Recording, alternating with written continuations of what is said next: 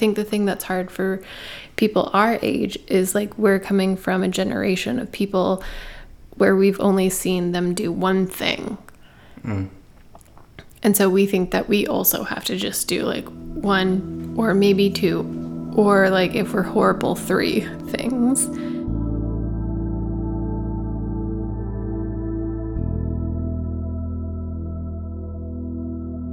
Hi, and welcome to That Sounds Legit. He's Seth, and I'm Andy.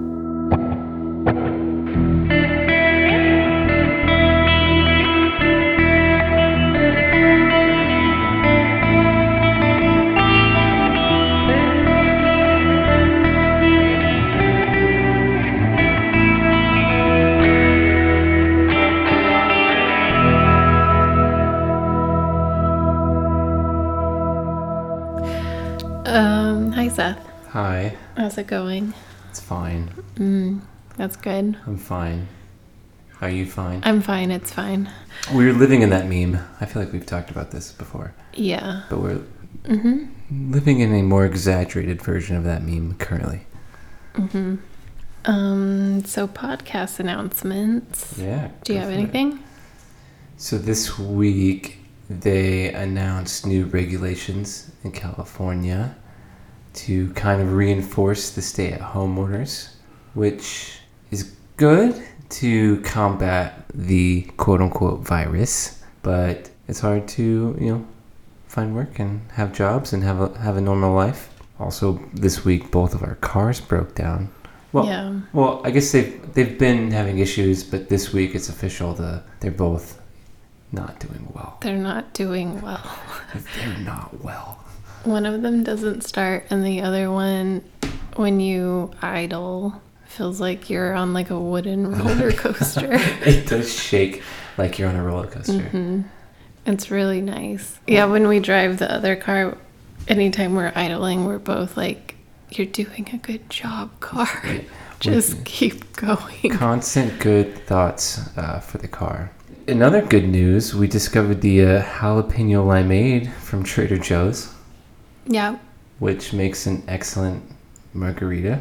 Yep, if you like it a little spicy. So definitely recommend that little bit. What about you, Andy? Well, I have a serious podcast announcement. Not Trader Joe's related. But I feel like I should say other things. Well, I did just want to note that yesterday John Lewis did pass away. And as I'm sure you know, or you don't know, and you learned, or you don't know at all, he was one of the big 6 leaders in the civil rights movement in the 60s. And then continued to fight for people's rights since he was in Congress the year we were born, in 1987. So quite the legend. We just had to hold for an airplane. If you've ever recorded audio, you know how disruptive a plane can be. And I swear, where we live in Los Angeles, sounds like we live next to a military Air Force base. But we don't. Yeah. That one sounded like it was trying to land in the courtyard. But it didn't. No. Just so you know. Just routine flyby. Anyways, go ahead. So I'd like to read a quote from John Lewis. You are a light. You are the light. Never let anyone, any person, or any force dampen, dim, or diminish your light. Study the path of others to make your way easier and more abundant. Lean towards the whispers of your own heart, discover the universal truth, and follow its dictates. Release the need to hate, to harbor division, and the enticement of revenge. Release all bitterness. Hold only love, only peace in your heart, knowing that the battle of good to overcome evil is already won. Choose confrontation wisely, but when it is your time, don't be afraid to stand up, and speak out against injustice. And if you follow your truth down the road to peace and the affirmation of love, if you shine like a beacon for all to see, then the poetry of all the great dreamers and philosophers is yours to manifest in a nation, a world community, and a beloved community that is finally at peace with itself. Well, that's pretty perfect. Yeah. And very perfect for right now, actually. It is, yeah. And literally every other time. Yeah. I like that. Universal truths. Universal truths. So that's my podcast announcement. It's Okay. pretty big. It's pretty heavy. It's pretty there. It's pretty real. Yeah? Do you have any highlights? Yeah, the Los Angeles Zoo posted a picture of a baby gorilla. Her name's Angela. She's real cute. You love animals. I just wanted to shout out, if your local zoo has an Instagram, you should probably follow them, Just a daily dose of positive. because one, they can't accept you in to actually see the animals right now, and you would be supporting them, and they post really cute pictures of animals. So Fun fact, Andy's dad actually ran a zoo where we're from in New Mexico. yep, The Living Desert. Living Desert Zoo and Gardens. So you basically grew up in a zoo. Yeah, I could go anywhere. I couldn't go anywhere I wanted, but So when you watched the movie We Bought a Zoo, did it make you feel like that was you? no. No. Is your dad like Matt Damon at all? No. I know the answer to that question. Yeah. Well, that's unfortunate. Did you have a favorite animal at the Living Desert Zoo? The buffalo. They were fun to see. I remember as a child, the buffalo to me looked like it was 20 feet tall. Like the biggest animal you've ever seen. Like a furry dinosaur. Yeah. The fun fact is the animal keepers would have to get in. They'd have to brush the buffalo. They would have to ride the buffalo. No, they would have to brush the buffalo, which was always quite a task. And I think that happened at whatever season they kind of needed a shed, probably spring. Yeah. All right. They got that like weird shag carpet on like the side of their Yeah. ribs. And they'd have to go in and brush that off of them. I like the buffalo. I also love the prairie dogs. Andy, what was your favorite animal at the zoo? I like the buffalo. I like the prairie dogs. I also love the atrium. I also remember the snakes being terrifying. Yeah, I got scary vibes in the snake exhibits. And that's because snakes put off scary vibes. But I can't tell, like, I feel like I had such a cool, like, I got to go in there and would see the snakes get fed, and I got to see owls be fed. I got to see the Wow. back cages of, like, the mountain lions. That's pretty cool. Mm-hmm. I'm surprised you don't own a zoo right now. I should Google if there are any zoos for sale. No, it's a lot of work to run a zoo. I mean, if you've seen Tiger King. I don't want to talk about that. That is not AZA regulation. Do you know what AZA regulation is? Because I do. Let's see, American Zoo Academy Association? Yeah, it's like an accreditation. If you don't, if your zoo doesn't have that, then it means you're not doing things correctly. And your dad actually got the zoo accredited. Yeah. If I believe. Mm-hmm. Congratulations. Thanks. I would like to think that you helped in that in some regards. I also like the javelinas. I forgot about the javelinas. Yeah.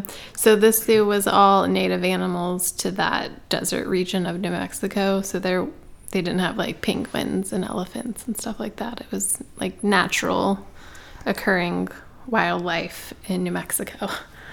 Like javelinas and snakes. And mountain lions and owls and prairie dogs. It's pretty cool. Buffaloes, antelope, deer, elk. Was there Oh, elk? yeah. There's deer. I think there was elk. I remember elk Yeah. from my few field trip memories. Well, Andy's dad bought a zoo. And in other news, what else do you have? I think that's all. Well, my beer of the week this week, just moving forward, is Modern Times Hazy Mosaic IPA, which is good. And Modern Times is another brewery in San Diego, with multiple tasting rooms in Los Angeles. They're actually quite the diverse company and have a bunch of pretty exotic flavors, which makes it hard to know where to start, but they have a lot of good options. Yeah. I like to think of them as the like mad scientist of breweries. I forgot that we have been to a tasting room here. In Santa Barbara. Yes, but the one that we went to in LA, we went with someone who had like The exclusive club membership. which means when we went, we got to try even more special flavors. They do a lot of like And by we, she means me. I tasted lots. You did Yeah, taste. and I actually found a beer that I like. Do you remember what it was called? No. But they sell it at Trader Joe's. Maybe it's the one I'm drinking right now. No, it was no. Yeah, I doubt it. It's like a fruity one. Yeah. Raspberry something? No. But anyway, yeah, they make a lot of like really chocolatey dessert beers. And then they do a lot of fruity ones. They have a very big selection and it changes. And yeah, it was fun. They were one of the very first actual like beer that I tried there. And I was like, yeah, I could drink this. Yeah, in a small Dixie cup. No, I could have drinking like 2 small Dixie cups. 3. 3 small Dixie cups. Yeah. And yeah. But yeah, you should go. If you're ever around, you should go. It's a fun time. But unfortunately right now all the bars are closed. Yeah, I guess that's the thing. If you're in your grocery store and you see Golden Road Brewing or Modern Times beer, just give it a try. It's probably going to be pretty good. It'll rock your socks off. It probably won't do that. But yeah, unfortunately, all the bars are closed because we're basically in second round of quarantine. It's interesting. We are in the second round, except they haven't actually like verbally said that word by word because I think it's too scary for them to say. But literally everything is closed down again. They give us small doses of information to keep us regulated. Yeah. But speaking of the bars being closed, thinking about that, it reminded me that we actually, and by we, I mean mostly you, created a great COVID-19 playlist, which I think we should try to share. We did it right at the beginning, like in March. Yeah.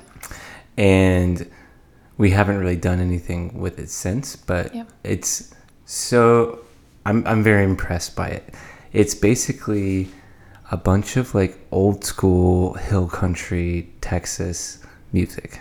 Yeah, not even Texas. It's like just like classic country. I wrote down a few things. Like, hold on, but not classic country like Toby Keith country, No, like but, earlier, old school. Yeah, like earlier. I think we're talking like what is like George Jones and like Merle Haggard? Is that like 60s, 70s, 80s? I don't know. I don't even know. When country was still cool before it turned into like pop music. Make country great again. Yeah. It is like a hidden talent of mine to. It is. There's some great songs. So literally, I think it's like 4 or 5 down in the list. There's a song by George Jones that's titled "If Drinking Don't Kill Me," parentheses, her memory will. But the first lines are, "The bars are all closed. It's 4 a.m. I must have shut them all down by the shape that I'm in. And as a society, we shut the bars I guess down like by the shape that we're in." If the United States had an Instagram, that would be their bio. It would be the song on their MySpace page. Yeah. A couple other songs are "The Good Times Really Over" by Merle Haggard, and "Wasted Days and Wasted Nights" Oh, that one's really good. by Freddie Fender. There's a bunch of good ones. Maybe we'll figure out a way to share it via Spotify or something, but I'm pretty proud of it. I mean, you don't have to be into country. It's like not one of those things where like I love country music, but like it's just classic, like it's like dark humor almost. yeah. So there you go. So, Cool. anyways, I just realized I have one more podcast announcement. okay, go for it. This morning, it was Saturday morning, This morning was Saturday morning. You may be listening on a Saturday. and you may not. You may not. We did something that I've been wanting to do for 2 weeks. we went and got a cinnamon roll and coffees from a place in LA in Frogtown called Just What I Needed. Yes, I think that's right. Hold on. In my mind, it's I needed this. No, but you said that earlier and it was wrong. But I did need it. I did need it. Just what I needed. Well, that's just what I needed. It was the best cinnamon roll I've ever had in my entire life. It was fantastic. Ever. It was very good. Ever. It's like the perfect middle cinnamon roll. I think they're all like this. Like the texture of the dough throughout the entire cinnamon roll was just perfect, and then the like cream cheesy frosting on top was just like light. It wasn't too sweet. Lemony. It was all vegan, which crazy. Yeah. It tasted insane. And the coffee was so good. We call it like when coffee is really good, we call it vacation. Vacation coffee. Because the coffee we make is often terrible. Yeah, it just tastes like... It's punishment. It tastes like punishment. Yeah, it tastes like not great, but you just do it because it's fine. And I know we could try harder in the morning, but so when we have like spend money and get like a really good coffee, it's just so nice. It's vacation coffee. So it's vacation coffee. Cinnamon roll was amazing. It was very good. Branding was perfect. Yeah. In Frogtown, a cool spot. Yeah. It was all safe. You didn't go inside. They met you at the door. You placed your order, blah, blah, blah. So yeah, if you're in LA, you should go. I think we might make it like our at least twice a month special treat. Yeah. At so least. good. They do pies. They have other stuff, not just cinnamon rolls, but the cinnamon roll was amazing. Yeah. Go for the cinnamon roll. Yeah. Stay for everything else. So Seth, what is our topic this week? This topic is a tongue twister for me. Sally sells seashells by the seashore. What's another one? Supernatural Seashells by the Seashore. What's another? Didn't you do this for singing? What's another tongue twister? Wasn't there like a Mother Mary, like there's like an M one? Well, for starters, I don't really sing. And You went to school for singing. I did an internship for music, not for singing. How now, brown cow? I saw Susie sitting in a shoe shine shop. What was with that pop? Did you just like pull a lollipop out of your mouth? No. Where she sits, she shines, and where she shines, she sits. You try that one. No, if I said that, Please. we'll definitely make this one explicit. Please try it. It's Let me see your phone. second bullet point. Well, it takes a lot for me to not lisp naturally. Just go for it. Where she sits, she I can't do it. She shines, and when she shines, she sits. Wow, the one underneath it is Seth at Sainsbury sells thick socks.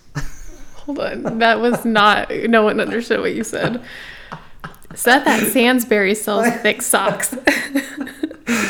Can we just like take a moment to address that when I was in first or second grade, the teachers whisked me away to basically a speech... Case in point, a speech pathology class, which is a terrible phrase for somebody who has the lisp that I do, which is with S's and TH's. So if your name is Seth, you're doomed. Yeah, no one ever knows. Like when we're at restaurants, they never understand what Seth's name is. Oh yeah, I absolutely, especially if it's like Mexican food or anything of that sort. I'll just tell people that my name is Zach, because on the phone I'll get the food and it'll say like Sith or Zeth or Sam or like something kind of crazy. So I try to play it safe with the hard consonants. I have another one. Okay. 9 nice night nurses nursing nicely. No, I'm not doing that. Why? Because I've already made fun of myself enough. I want to pick one that you will do. How many cookies could a good cook cook if a good cook could cook cookies? A good cook could cook as many cookies as a good cook could cook cookies. Okay. Well, If you just joined in, we're saying weird phrases into a microphone. How many cookies could a good cook cook if a good cookie could cook cookies? A good cook could cook as much cookies as a good cook who would cook cookies. You didn't do very well. In my mind I did, but I apologize to everybody listening. This is fun. I'll just make Seth do this later. Thanks for indulging. Yeah. Nobody needs to listen to my lisp any longer. So what's our topic?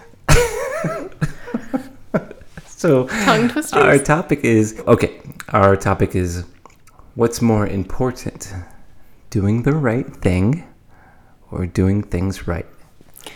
I have a hard black and white stance on this. Yeah, I'm sure, because this is a topic that you picked. Mm-hmm. This is like a topic that we would have discussed for like 6 hours throughout a week in one of my philosophy classes.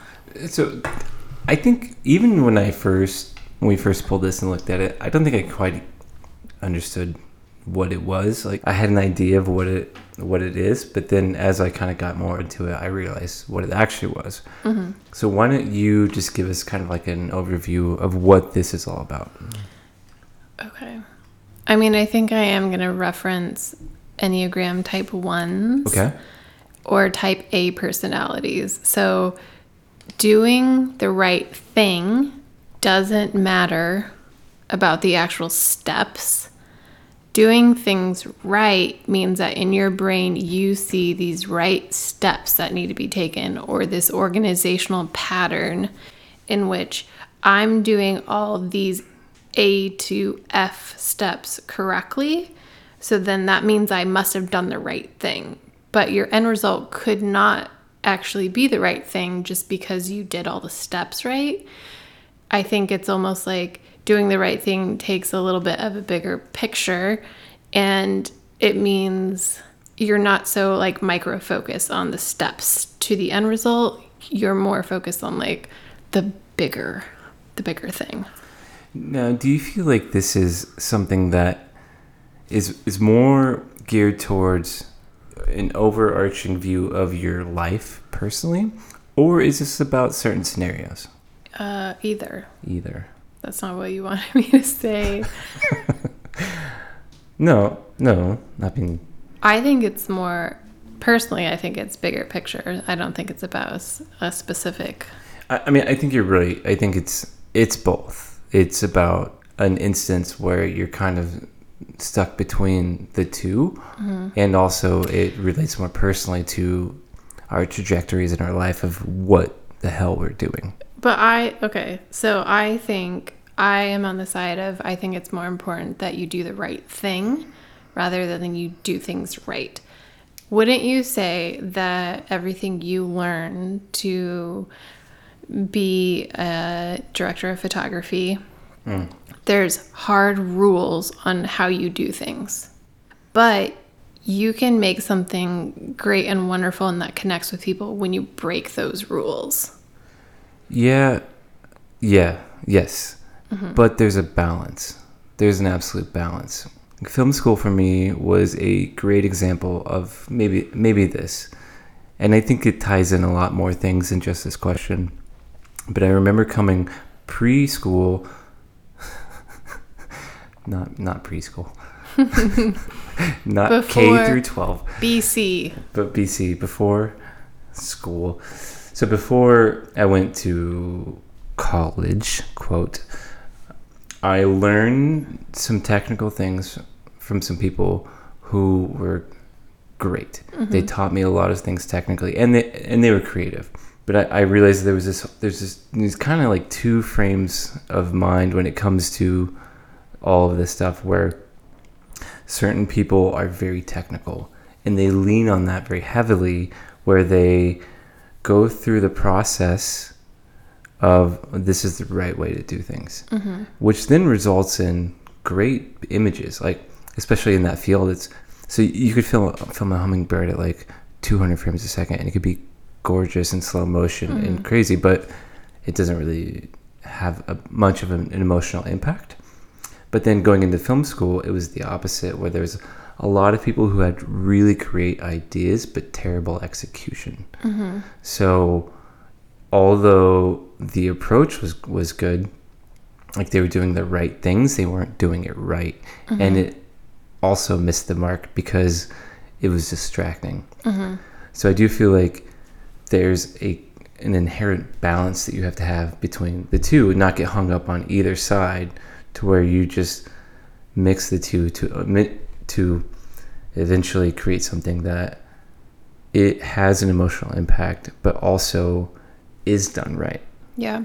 I think it kind of boils down to like different personalities. Like who I actually am is not a type 1 or an Enneagram 1 or a type A personality. I might have been raised by people who were, so I do have like this tendency to be aware of those things, but who I actually am as a person is not that.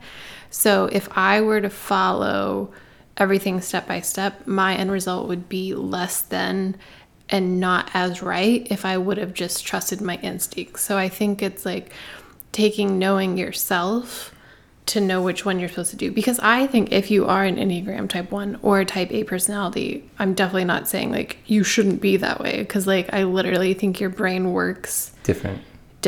Yeah. And you see things in that step-by-step form. But I think for me personally, what's more important is like end result is the right thing. And like I often don't know how I get there. I just know that I do. Yeah. And it does remind me of math class, which the last math class I took was in 2003, 11th grade, 2004. I was never, ever, ever good at math. And part of the reason I wasn't good at math was 50% of the time I would get the right answer, but how I got there wasn't right for my teacher. Because you cheated. No, I didn't cheat. So how did you explain your steps? How did you know that was the answer? I don't know. Magic? I literally like didn't understand math at all, and they like would explain things and then we'd have to do stuff. And literally 50% of the time I would get the right answer, except that I got the right answer in the wrong way. And my teacher's literally like, sorry, like, no.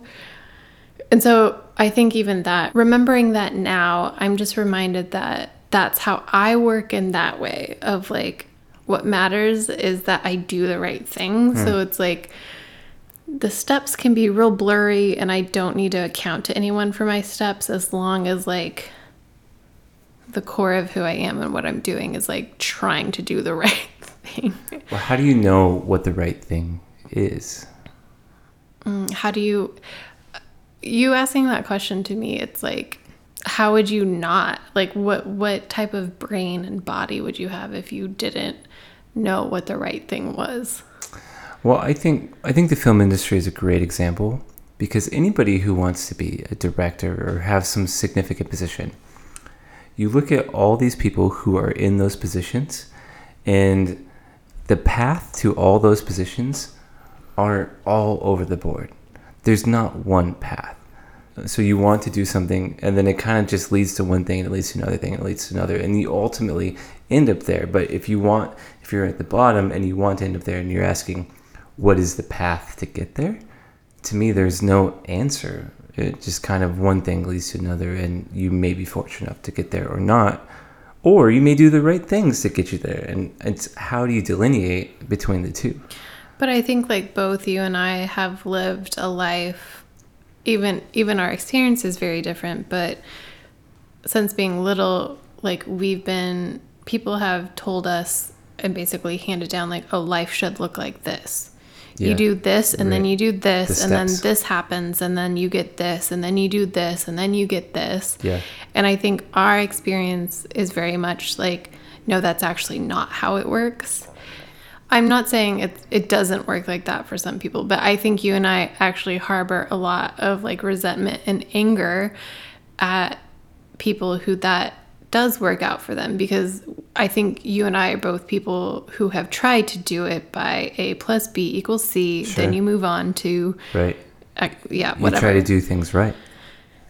And I think at this point in life, being in our 30s, it is kind of like, oh, like I'm following the steps that weren't meant for me. Like I don't fit that mold. Some people might.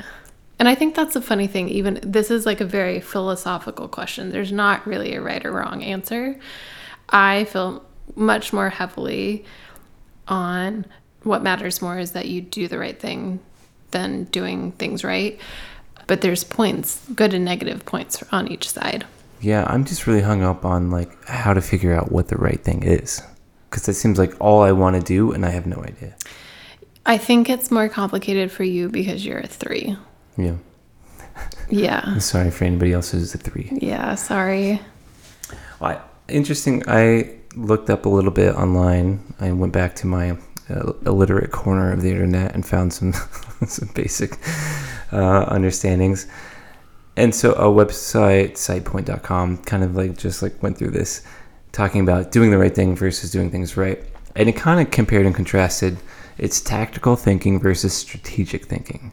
So tactical thinking is doing things right, whereas strategic thinking is doing the right things. And that's typically based in like leadership and creating the vision, whereas tactical thinking is management and implementing the vision. So you kind of, so it's kind of talking about having like the necessity of having both, to do both to kind of get where you want to go. But I mean, it's like, what if you do something right, but it's the wrong thing to do? Do you think you've done that? That's where all my anxiety is.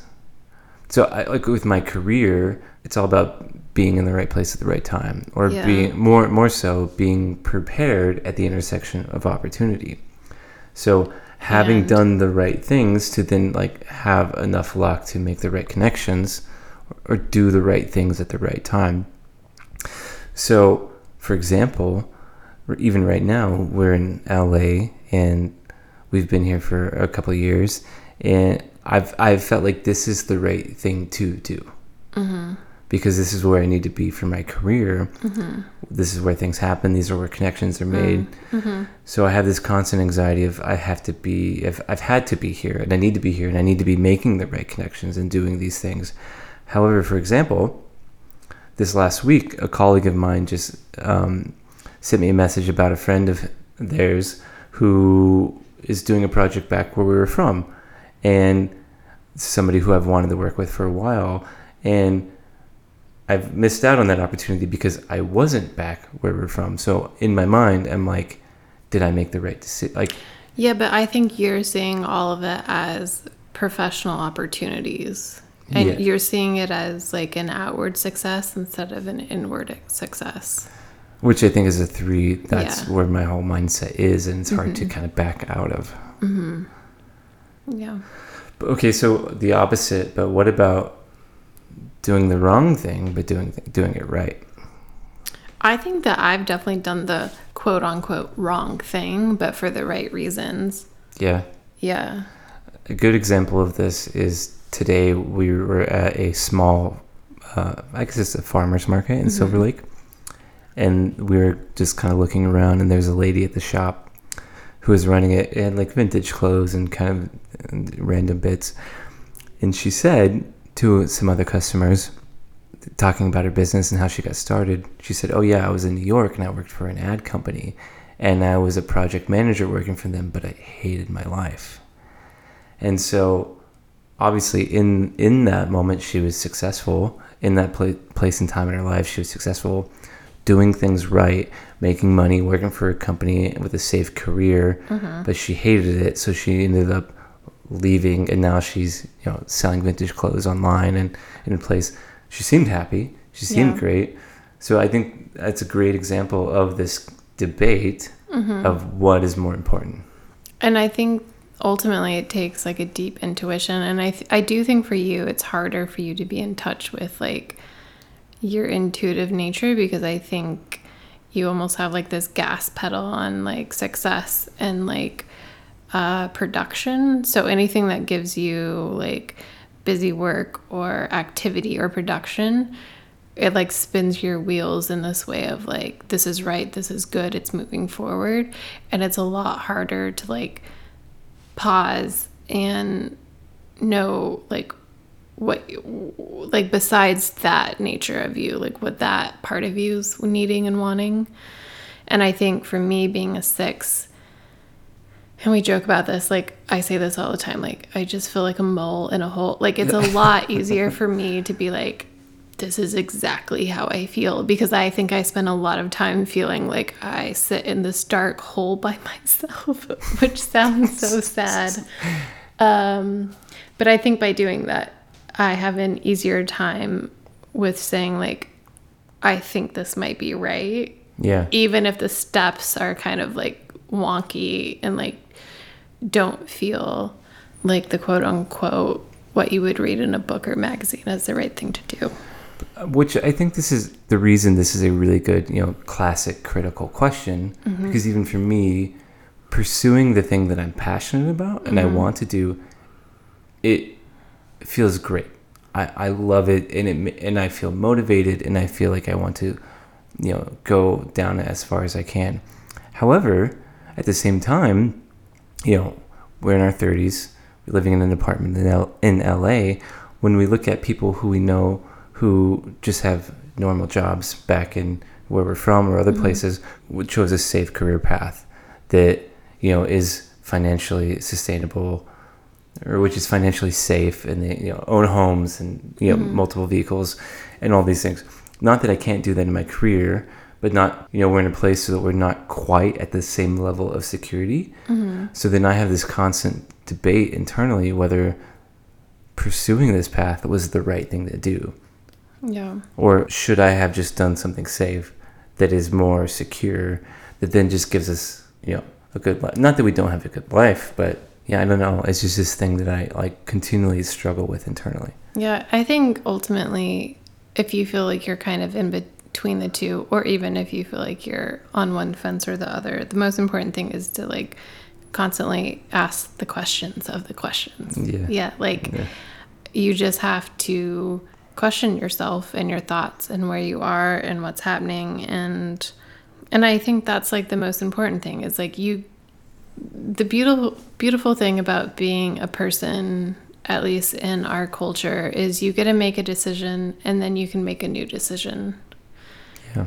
Our decisions aren't set in stone. It can feel really hard to make a decision to create change in your life, but ultimately, if in 6 months or 4 years that doesn't feel right, you make a new choice. And we have the ability to do that. I think that's what doing the right thing is about, is like constantly checking in with what feels right and then adjusting that way, instead of being like, well, I've already made A through Z choices, so I have to keep on this path. At any point you can pivot. At any point you can make a new decision. It just matters like what that internal compass feels like doing. Which the lady at the market is maybe a great example of doing the right thing for a certain amount of time until you realize that she was unhappy. She wasn't happy. So then at that point she had to make a decision to do the right thing for her. Do the right thing for her. And it is singular. Obviously, It is different for everybody, but it's a good question of knowing what that is and knowing what decisions you have to make. Yeah, it's even now, it's like I'm very hardcore, like, no, it's more important to do the right thing, but I think we probably ebb and flow between the two at different stages. And you compensate, like in relationships, when you compensate for each other during ups and downs. It's kind of the same in your life. You have to work a certain job for a certain amount of time to have a certain amount of stability to then venture into the thing that you want to do that is less secure, but is more, that just makes you feel like you're doing the right thing for yourself. And ultimately, I think that's what the debate is are you making the right decisions for yourself? Yeah. Which I think in our culture, we've made it, at least for our generation. I do feel like the younger generation seems to be a little bit more in touch with who they are. I think our generation, we were built a little bit more on you're the greatest, go to school, get good jobs, have good things. And so I think it's a little bit harder for us to figure out who exactly we individually are. And I think that's just part of the process. I don't think that's true for everyone or every generation, but yeah. It is tough. I was telling somebody this week about my college experience and about how right after high school we both moved out of state and did an internship, or actually you went to college and I picked up nickels. But so after that time I decided that I needed to go to school, which is something that nobody in my family had done at that point. So I was kind of on my own and just went to the community college down the street and showed up 3 days before classes started and said, "Hey, I'm here to enroll for college." Vomit. Like, I would die of anxiety. And, ignorance is bliss because I had no idea what I was doing. And so, there was some nice, an academic advisor that was like, maybe marketing would be a good degree for you. Because they were like, apparently you need to know what you want to study to go to college. So in this community college, I started studying economics and those basic classes. I had an opportunity to play music at the same time, so I left for a couple weeks to do some music, tried to stay up with things, which is hard. That's a hard thing to try and do with classes. Most people are not accommodating for something like that, and it turns out that they weren't. Yeah. And I ended up flunking out of at least a couple core classes, to the point not where... because you didn't do good work, but because you missed so much or you didn't turn things in because you were gone. Yeah, and this is a long story because I actually did some of the work that didn't get turned in. So we can go into that later. But yeah, I ultimately ended up failing out a couple core classes who wouldn't let me, turn some things in. And one of them I just ended up walking out and never returning. And it was pretty defeating because I thought I was doing the right things. Yeah. And it ultimately ended up, going south. I did finish a couple classes. And it wasn't until... So if that was when I was like 19, it wasn't until I was 24 that I went back to school. Your parents obviously encouraged that. And that was right at the point when I got into, the film world and was very interested and very passionate about it. So I actually ended up finishing a 4-year degree in 3 years because to me it was the right thing to do because that was what I wanted to do. But ultimately I kind of come back to, was that the right thing to study and pursue? Oh, yeah. I don't think you should go back. I don't think it's about us going back in our past because I think choices like that was what was right. But I think it's a constant check-in presently of like, where do I turn? Like, do I keep going forward? Do I turn left? Do I turn right? It's not so much like, oh man, I should have stopped at the gas station 35 miles ago. It's not backwards. It's about like a present feeling of like, where do I take this now? Yeah, and I think that for me, it's been a long process of understanding all of that.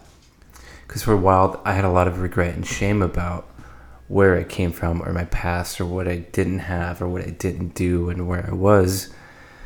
But it took me a long time to realize that all of those things that I did have impacted me to who I am today and have given me a kind of distinct point of view and approach to everything that I'm doing that is different than everybody else.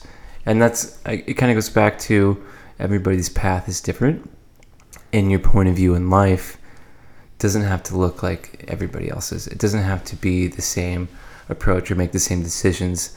There's people I know who are way younger than I am doing what I'm doing who are far more successful.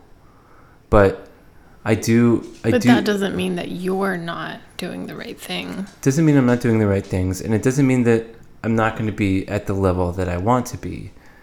But I also can't kick myself, put myself down for not being there or being that person, because that all those experiences is what makes me who I am, gives me the point of view that I have. Yeah. So I think that your answer still is to just do the right thing. Yeah, I think ultimately I see it a little differently than you. I think that you must experience life as I'm doing the right thing. And then after you make that decision, you're doing the right things for the right thing that you chose to do. I guess that's true, because when I started the path into my career, there's like a million branches you can go down. What I started out doing was way different than what I'm doing now. But it was what I thought I should do. But I think there's a certain aspect to understanding that when you're doing something that feels wrong, that feels like it's not you, then that strikes a strong chord, and you're able to branch off, and you're able to then veer in the direction of like, yeah, I can do that and I understand this, but this isn't what I like to do and what I want to do, so I'm going to actually take this angle and pursue it in this way. Yeah. I think that's in your personality is to, it's like almost like a timeline, like hard points of I'm making the right choice, and then followed by 35 steps of the right thing.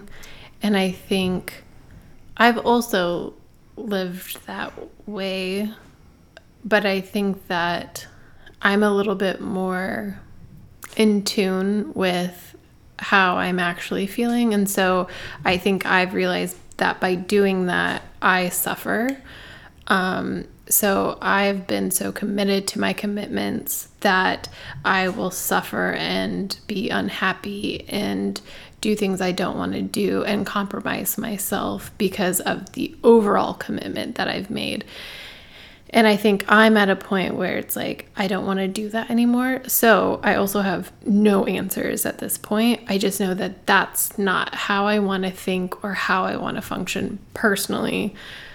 I think some people are doing just fine operating that way. But for what I discovered is those bigger commitments were not actually like my commitments. They were what I thought I needed to do or what I almost had to do.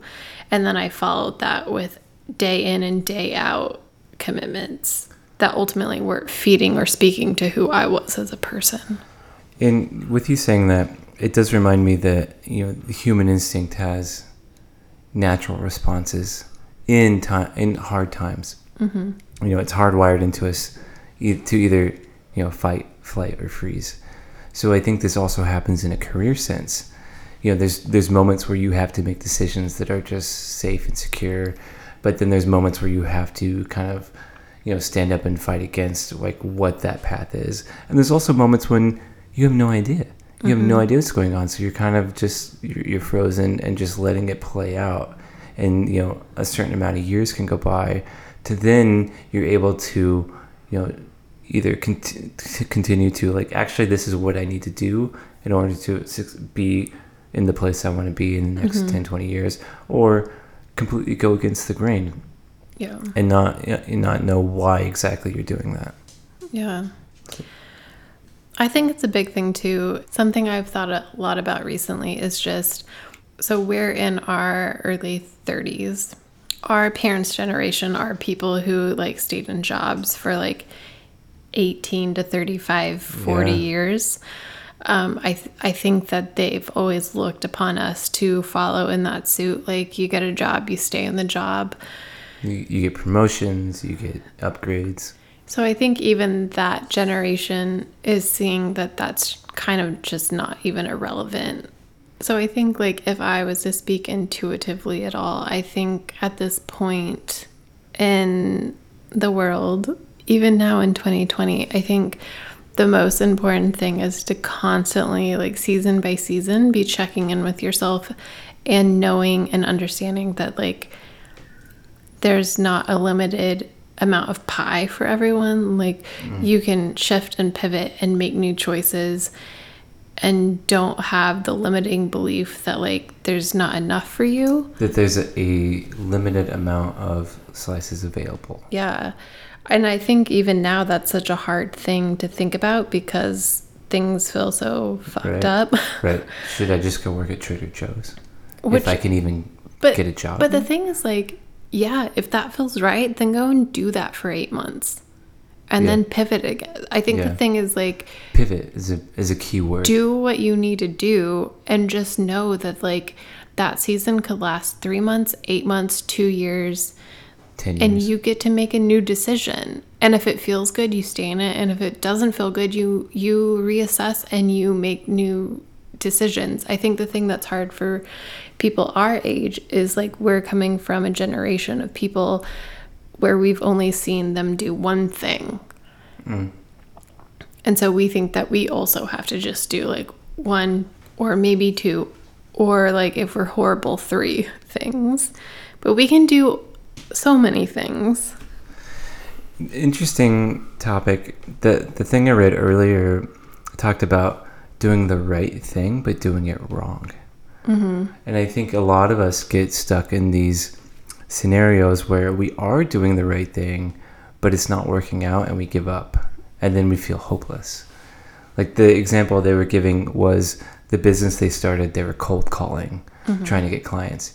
And they got 2 clients. One of them, they ended up having to give the money back. And so then they ended up giving up totally.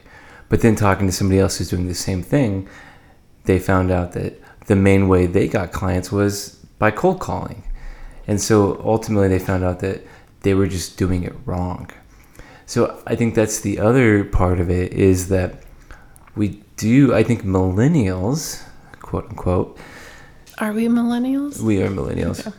Millennials make a lot of right decisions, but if it doesn't work out immediately... We don't know what to do. Don't know what to do and you give up. And you don't know where to go from that point. So it's kind of 2-part. It's doing the right thing, but having persistence to figure out how to do it right. Yeah. Which I feel like we're getting down a rabbit hole in this, but even that, like, it's the whole, like, American dream thing. It's like... Yeah. You know, does success actually mean that you own your house, own 2 cars, own a water sport vehicle, have 3 kids, and they're all in sporting activities, and 2 golden retrievers? Like, I think it just all comes back to, like, what does success actually mean and feel like for you? Keyword feel. What does success feel like for you? Because it can be very different from person to person. Yeah. So. Well, life is hard. So welcome to the journey and listening to us talk about what's hard for us. Yeah. Personally. But thanks for listening. Yeah. We didn't come up with any answers, but I think that we've made a great comparison that wherever you are on that scale is fine. Just keep being present. Keep asking questions. Don't feel shitty if you have to pivot. Yeah, and the key is just being aware of how you feel and where you are and what you even want to do. Yeah. But it's weird times and we are trying to pivot and trying to do things differently. Yeah. And I guess if it makes anyone feel better, just, one car's dead. One car literally is about to break. We live in a tiny apartment that sometimes it sounds like helicopters are landing in the courtyard. We have lovely neighbors. That's a nice thing. We can walk to the grocery store. We have a tap dancing dog. We cannot record this podcast without a cat or a dog or an airplane or a helicopter. Like or a neighbor or some possum in the tree. Yeah, like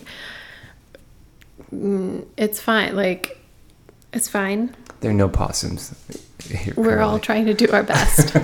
And I trust that. So thanks for listening. Yeah, thanks for listening. Do your best. Make good choices. That's what it comes down to. Make good choices. And is the right choice, is the good choice the right thing or doing it right? It depends on the moment. You got to make good choices depending on what circumstance, environment. There's no right answer. There's no right answer. No, that's the answer to philosophy. There's no right answer. Yeah, it's just a conversation. Yeah. You have to be present enough to answer it, though. To have the conversation. Mm-hmm. Until next week. Until next week. Bye. Bye.